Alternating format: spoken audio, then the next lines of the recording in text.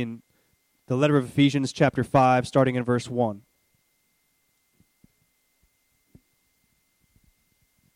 Therefore be imitators of God as beloved children, and walk in love, as Christ loved us and gave himself up for us, a fragrant offering and sacrifice to God.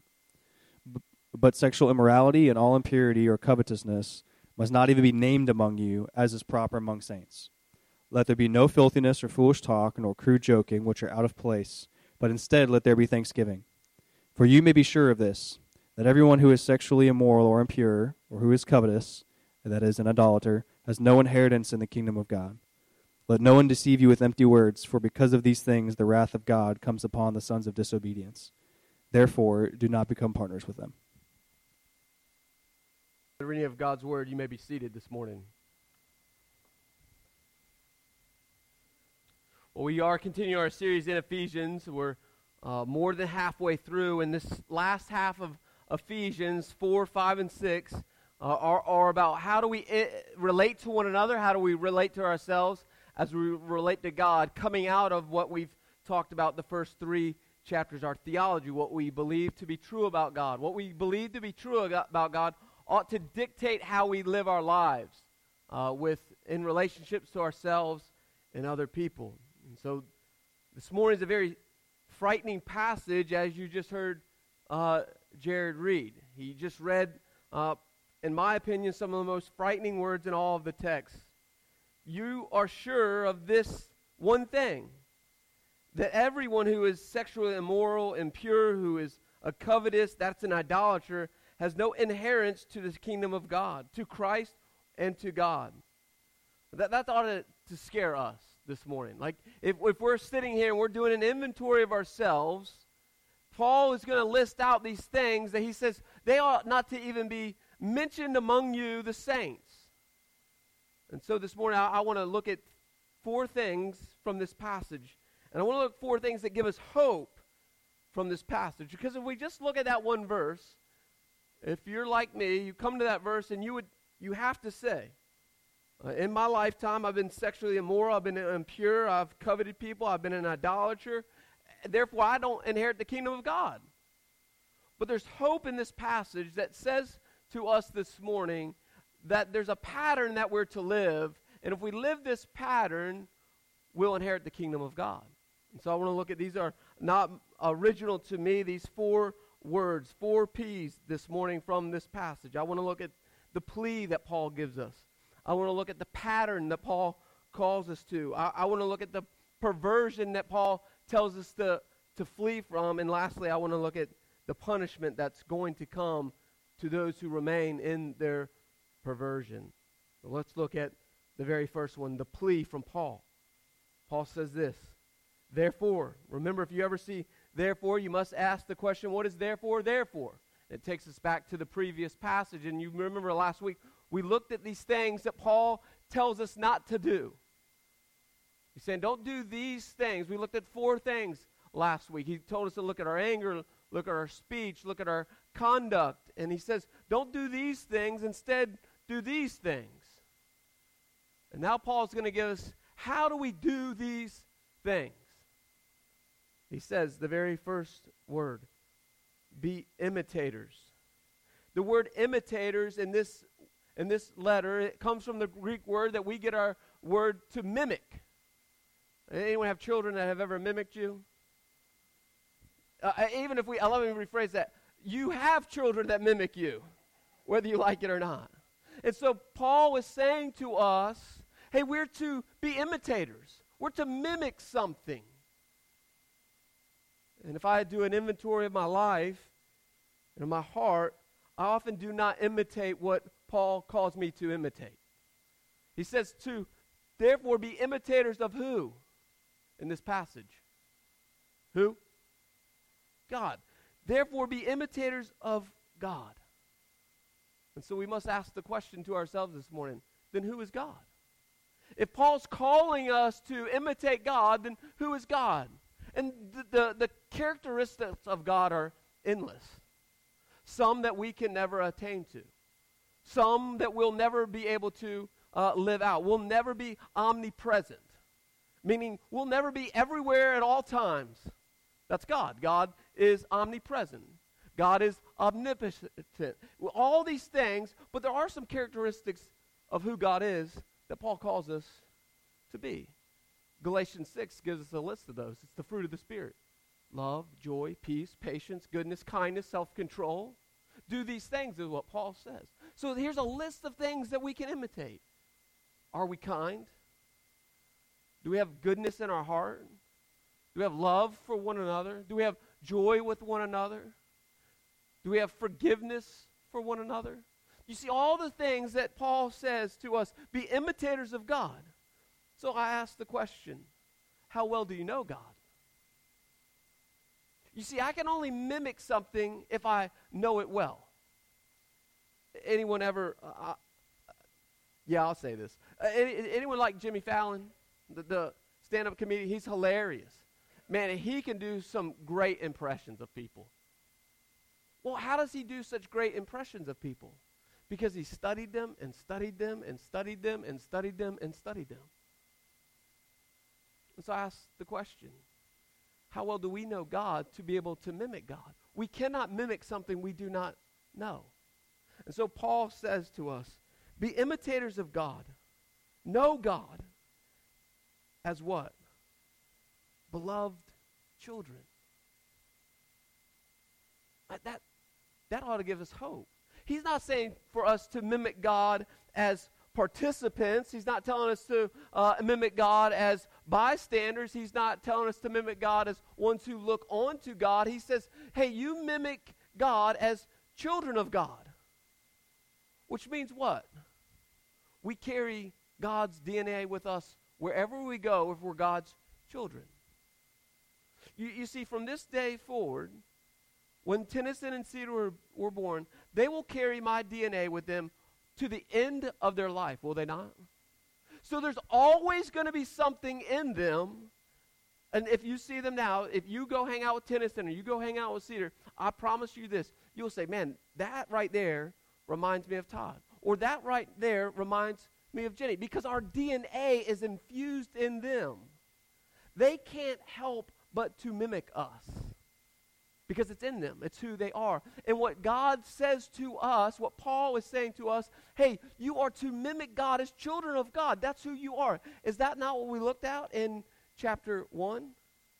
Right? He says, hey, you're adopted by God. And in that adoption process, God infuses in us the Holy Spirit, which therefore we now carry his DNA everywhere we go. We represent him.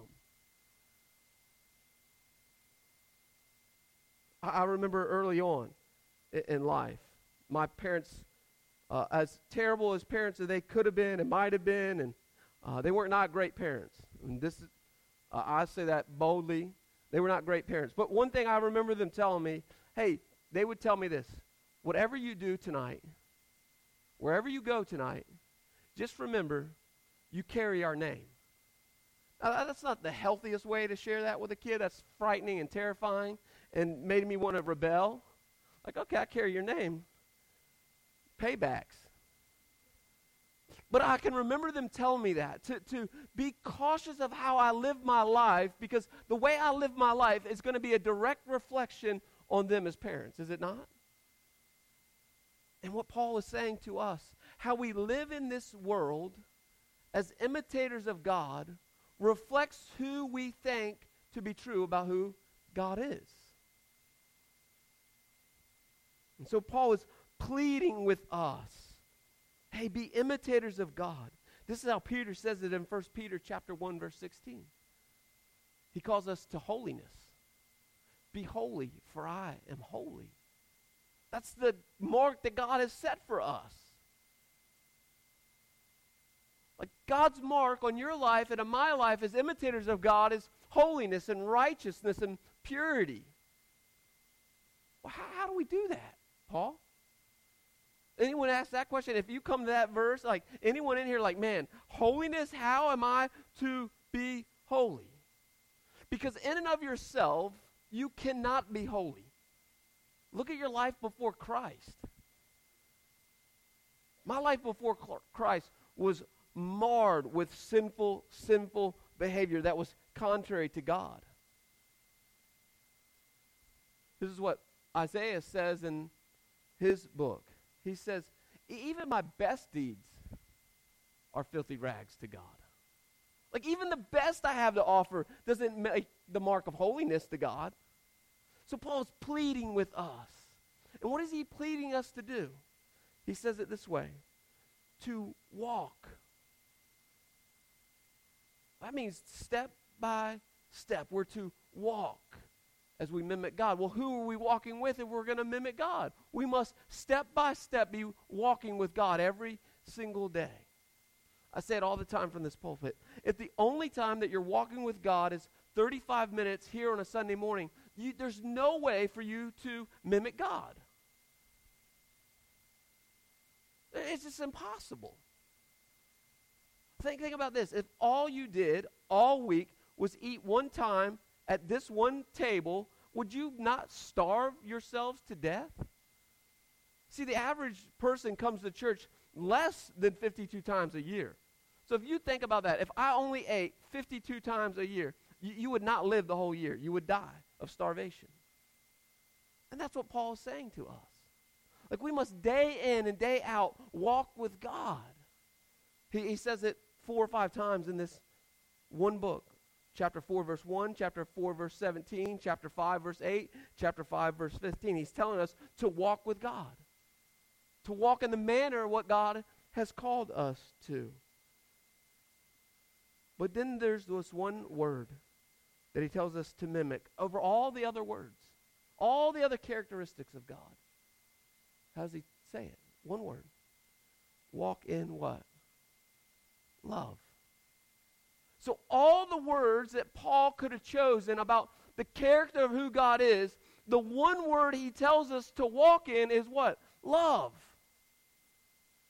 Think about the word love for a moment. He's going to tell us the pattern of what God's love looks like here in a moment. But God's love is all-consuming, is it not? God's love says it this way, that while we were yet sinners, he died for us. Like, think about that for a moment. God's calling you and me to love like him, which means I've got to love the people that I don't really want to love. Jesus says it this way in the Gospels. He says, what benefit is it to love those who love you back? There's no benefit at all. Love those who hate you is what he says.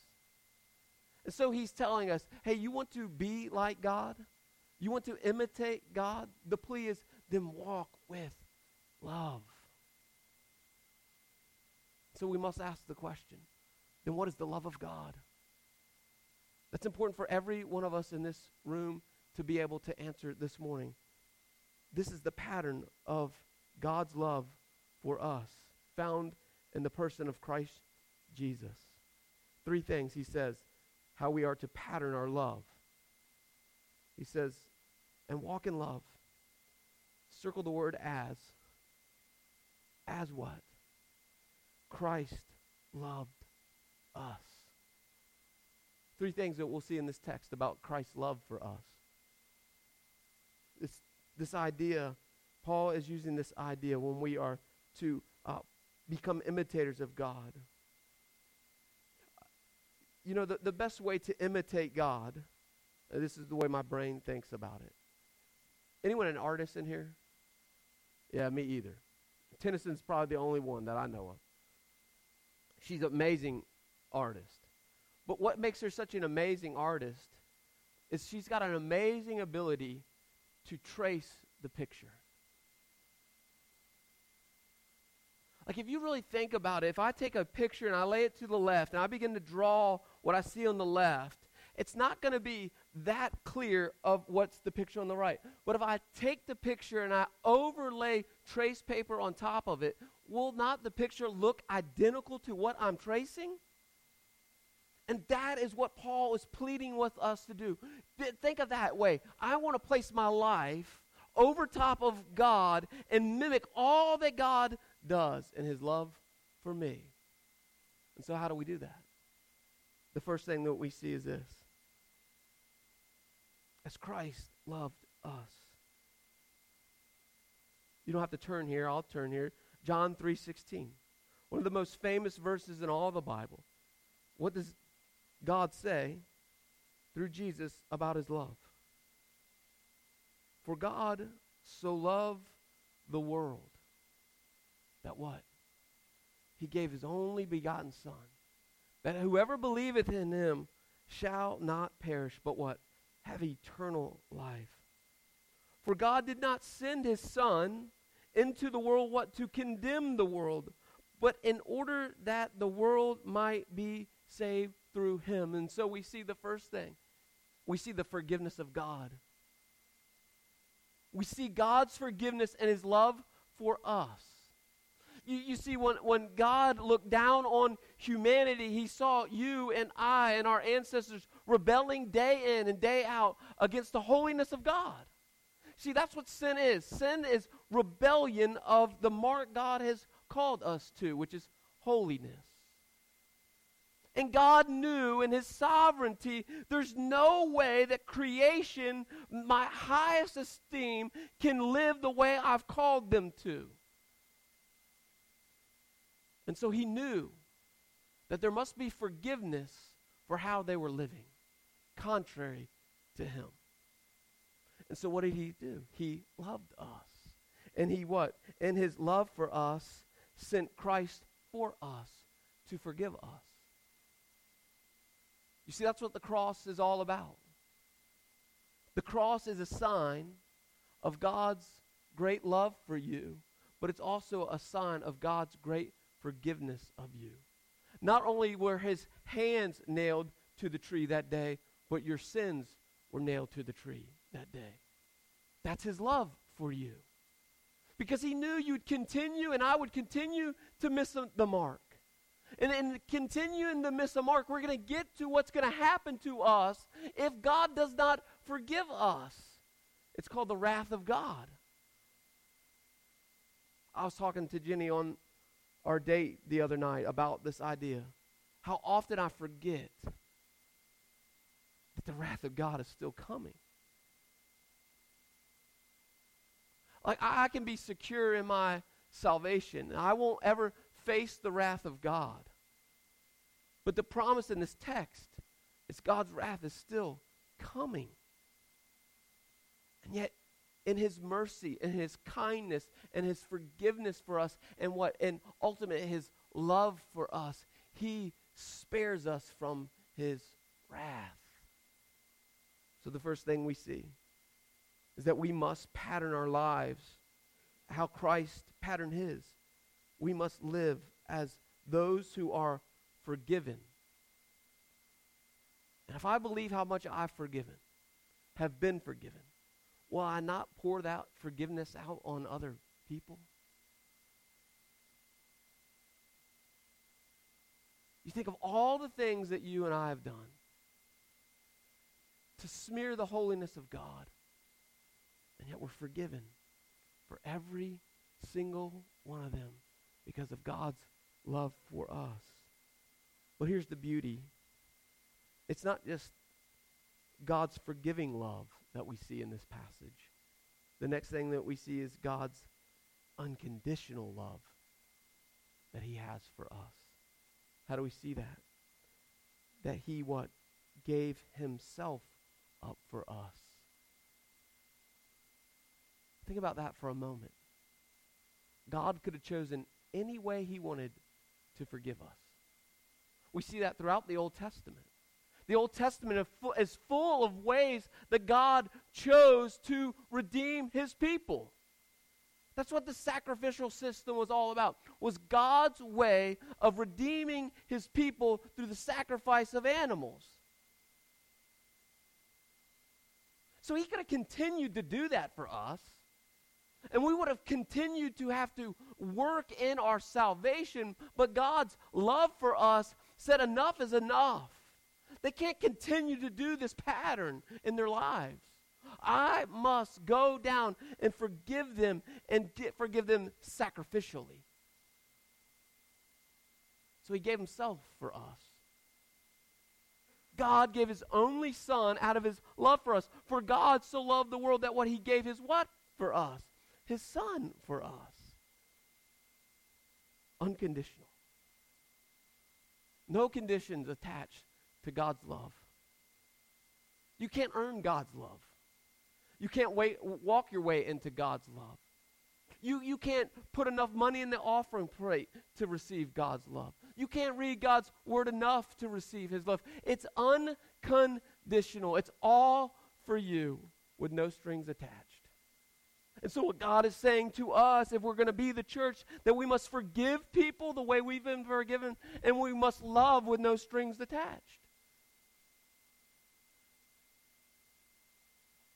And the last one is this. As a fragrant offering and a sacrifice to God. The word sacrifice is huge in this text. So God forgave us through love. God loved us unconditionally, and God loves us sacrificially. He gave himself as a sacrifice to us.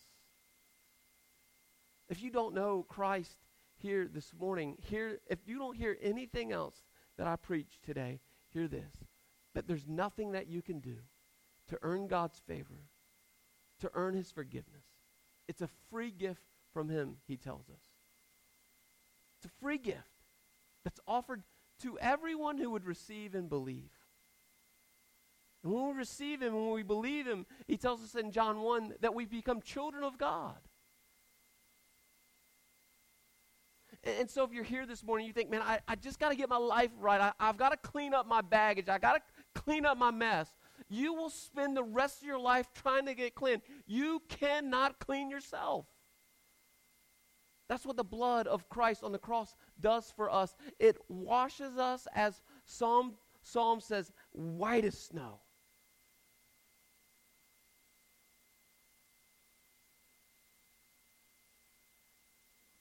So that's the forgiveness of God that washes us white as snow. There's no strings attached. And that is a beautiful gift of God.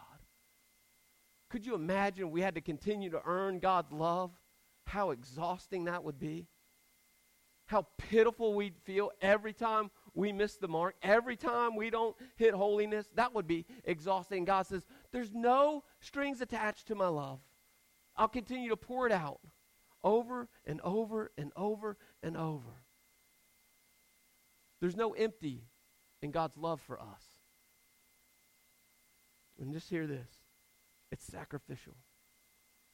God gave his only son to walk this planet, a righteous, holy man. He's the only one that's ever walked the planet that could say, I am holy, for my Father is holy. And he lived that holy life for 33 years and then went to the cross because it was the will of God, it tells us in Isaiah, to crush him for what? Our iniquities, our sin. He had to be crushed on the cross. It was the will of God to crush his son so that we would have everlasting life. That's how much he loves you and cares about you. It's sacrificial. So if you don't know that Jesus today, we would love the opportunity to walk you through what it means to be a child of God. And now, child of God, the challenge is to us. Do we live our lives patterned that way? Do we live our lives as being remembered of how much God forgave us so that we just pour out forgiveness for other people? Even in the Nashville traffic. Right? I'm the only one. Like, do I live out my life in forgiveness? Do I live out my life with no conditions attached to how I care for people? And am I sacrificial in my giving of myself? My time, my resources, my money? Like, do I live sacrificially? So that's the plea. That's the pattern. And this is what Paul tells us to stay away from as we walk as imitators of God. Let therefore, he says this in verse 3, but sexual immorality, all impurity, or covetousness must not be made among you, which is what? Proper among the saints. If you're a child of God, you're a saint of God. And what Paul is saying, saints of God cannot be marked with these things. There can't be any sexual immorality among us. Impurity, covetousness among us. So the first thing that Paul addresses is our sexual behavior. He's saying, hey, we must be sexually healthy in relationships to one another, with ourselves, and before God. Let none of this be named among you, he says. And then he goes a step further in verse 4. Let there be no what? Filthiness, nor foolish talk, nor crude joking, which are out of place, but instead let there be thanksgiving. Now he says to us, your sexual behavior has to be pure, but your relationships have to be pure. And when I came to this text, and I studied this text, I think of all the times I'll hear something and laugh at a joke. I don't say the joke, but I'll laugh at the joke. Or I'll watch TV, and I'll laugh at that joke on TV. Well, what Paul is saying to us is don't let that be named among you. So I got to be real careful what goes in here. And I think we, the church, can get away with it by saying, it's just on TV. It's no big deal. But Jesus, would he sit and watch that show with me? Would he listen to that music with me? See, I think we would say here this morning, man, I don't do that. But what happens when no one's watching? What happens when I'm alone in front of my TV, where it's a not an appropriate movie? Well, Paul is calling us to imitate God, and God is saying to us, be holy. So everything I consume must be holy. And I was like, oh man. The Holy Spirit started stepping on my toes. Don't let this be named among you, he says.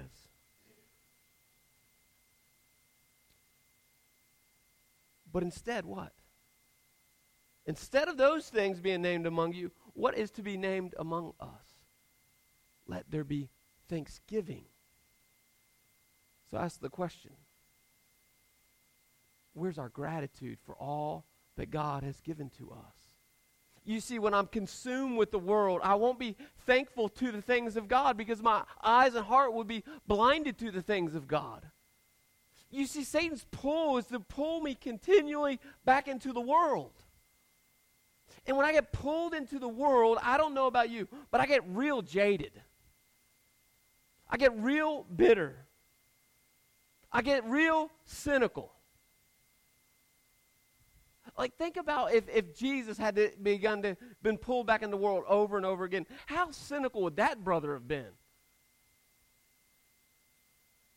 Like, here he is. He's walking this pure life, and he gets literally the hell beat out of him for it by people that are Christians. He went to the cross on behalf of Christians. So you talk about a dude that would be cynical, that would be bitter. Would it not have been Christ himself? I mean, he walked a perfect life. And yet what did he do? The whole time he lived on this earth was what? He gave thanks to God for letting God come in the flesh to the people of God. You read all through the Gospels, God's love through Christ Jesus for the people that he knew was going to crucify him. You remember the story when he goes off up into a high hill and he overlooks Jerusalem. He doesn't have a place of bitterness for the people he saw. He had a place of brokenness. He wept, it says, for Jerusalem. If he had been dragged into the world, he would have looked over the world and thought, what a hopeless cause. But he did not allow the world to infect him, but he infected the world. Paul says this, be in the world, but not of the world. So we can't withdraw ourselves from the world. We can't make a holy bubble that we all huddle into. Well, Paul is saying to us, be imitators of God, do the patterns of God, go into the world. But no, you're going into perversion, but don't be like the world. Well, how am I not going to be like the world?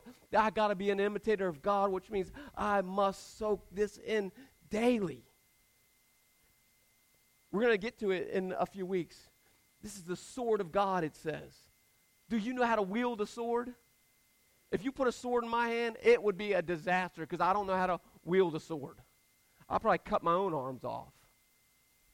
But yet that's what God is saying to us. Wield this thing. Do you know it? Can you use it? Do you treasure it? You see, a warrior goes into battle and he treasures his sword, does he not? One of my friends in Florida, he was a police officer, and he treasured his side piece because this is the thing that was going to save his life. And so he's in this skirmish with this criminal, and the criminal goes and reaches for his side piece. But yet he knew how to protect himself because he knew how to use the side piece. And I just wonder for us, church, do we know and use God's word that way? This is the only thing that's going to prevent perversion in your life. This is it. The radio is not going to do it.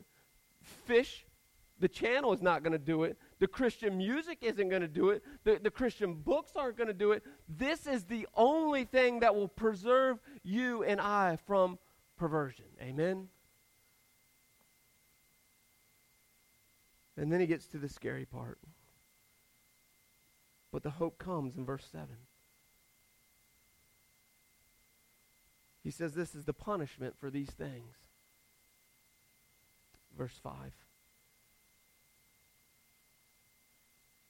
For you may be sure of this. This is one of those promises you're like, man, could we not have left that out? That's a promise. Those words, you can be sure of this. The same way you're sure of my salvation, Paul is saying about Jesus and God, you can be sure of this. As sure can be. That anyone who is sexually immoral or impure or is covetous, that is idolatry, has no inheritance in the kingdom of Christ and God. Let no one deceive you with empty words. Because of these things, the wrath of God comes upon the sons of disobedience. You see, the key is that last three words. You see, the promise of God is the wrath comes to who? Not to the sons of righteousness. Not to the sons who have been saved, but what? To the sons of disobedience. You see, if you're not a child of God this morning, I say this with all the love I can muster, you are a son of disobedience. But here's the great promise. You don't have to stay that way. That's the love of God.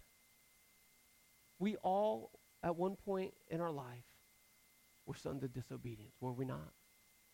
But that great mercy and kindness and love of God changed our identity. From being sons of disobedience to what? He says in Ephesians chapter 1, fellow heirs with Christ Jesus. But here's the promise. The wrath of God will come. And we want to talk about the love of God all day. And the kindness of God all day. And the goodness of God all day. But we must talk about the wrath of God. You see, God's mark is perfection, is holiness. And so that's the standard he wants us to live by. And yet he provides us a way to not have to face the wrath of God through his son Christ Jesus. You see, that's the promise. And he tells us in verse 6, let no one fool you. There's some books out there that say there is no hell. Love wins. No, the wrath of God is coming, church. And it's a frightening thing that the wrath of God must come. But the wrath of God is because of the justice of God.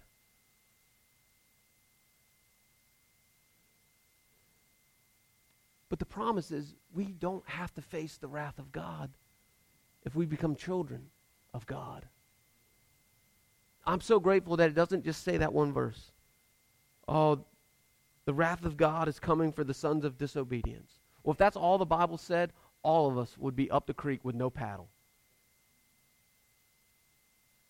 There's not one person in this room that has not been the son of disobedience. It's by God's great mercy and grace that provided a way for you out of the wrath of God to be absorbed in his love. You see, the wrath of God in your life and in my life as a believer was satisfied at the cross. Jesus, the perfect man, one theologian says this, truly human and truly God, he absorbed the wrath of God on the cross for you and me. But you must place your hope and your faith and your life in the hands of Jesus. Surrender all that you have to him as your Lord and as your Savior. And then he says this, here's the promise. The wrath of God comes upon those of sons of disobedience. Therefore, do not become partners with them. So I asked the church this morning, have you partnered with the world? My great fear for us, the church, not just Palace Chapel, but the church universal is this. We've become partners with the world.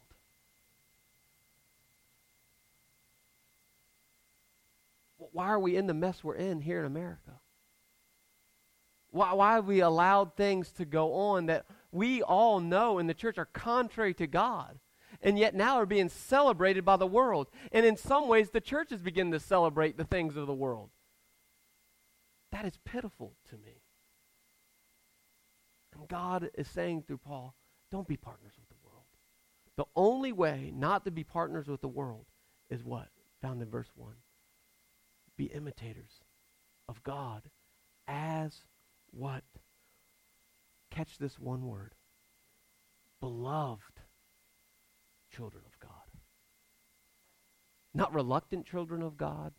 Not subordinate children of God. Not submissive children of God. But what? Beloved. That word means treasured. Do you know you're treasured by God this morning? Despite of anything you've ever done, God treasures you.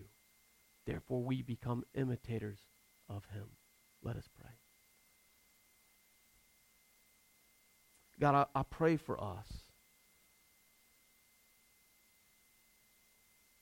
Just like an old song says, this world has everything, but this world has nothing for me.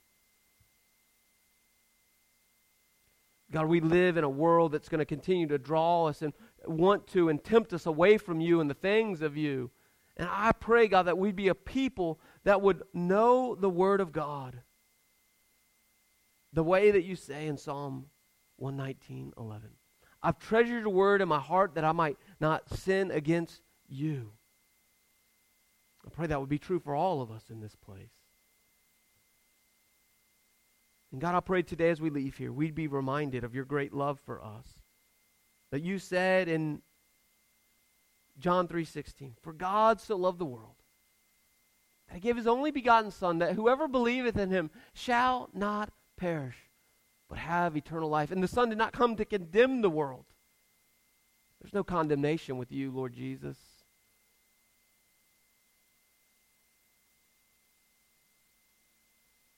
We're washed white as snow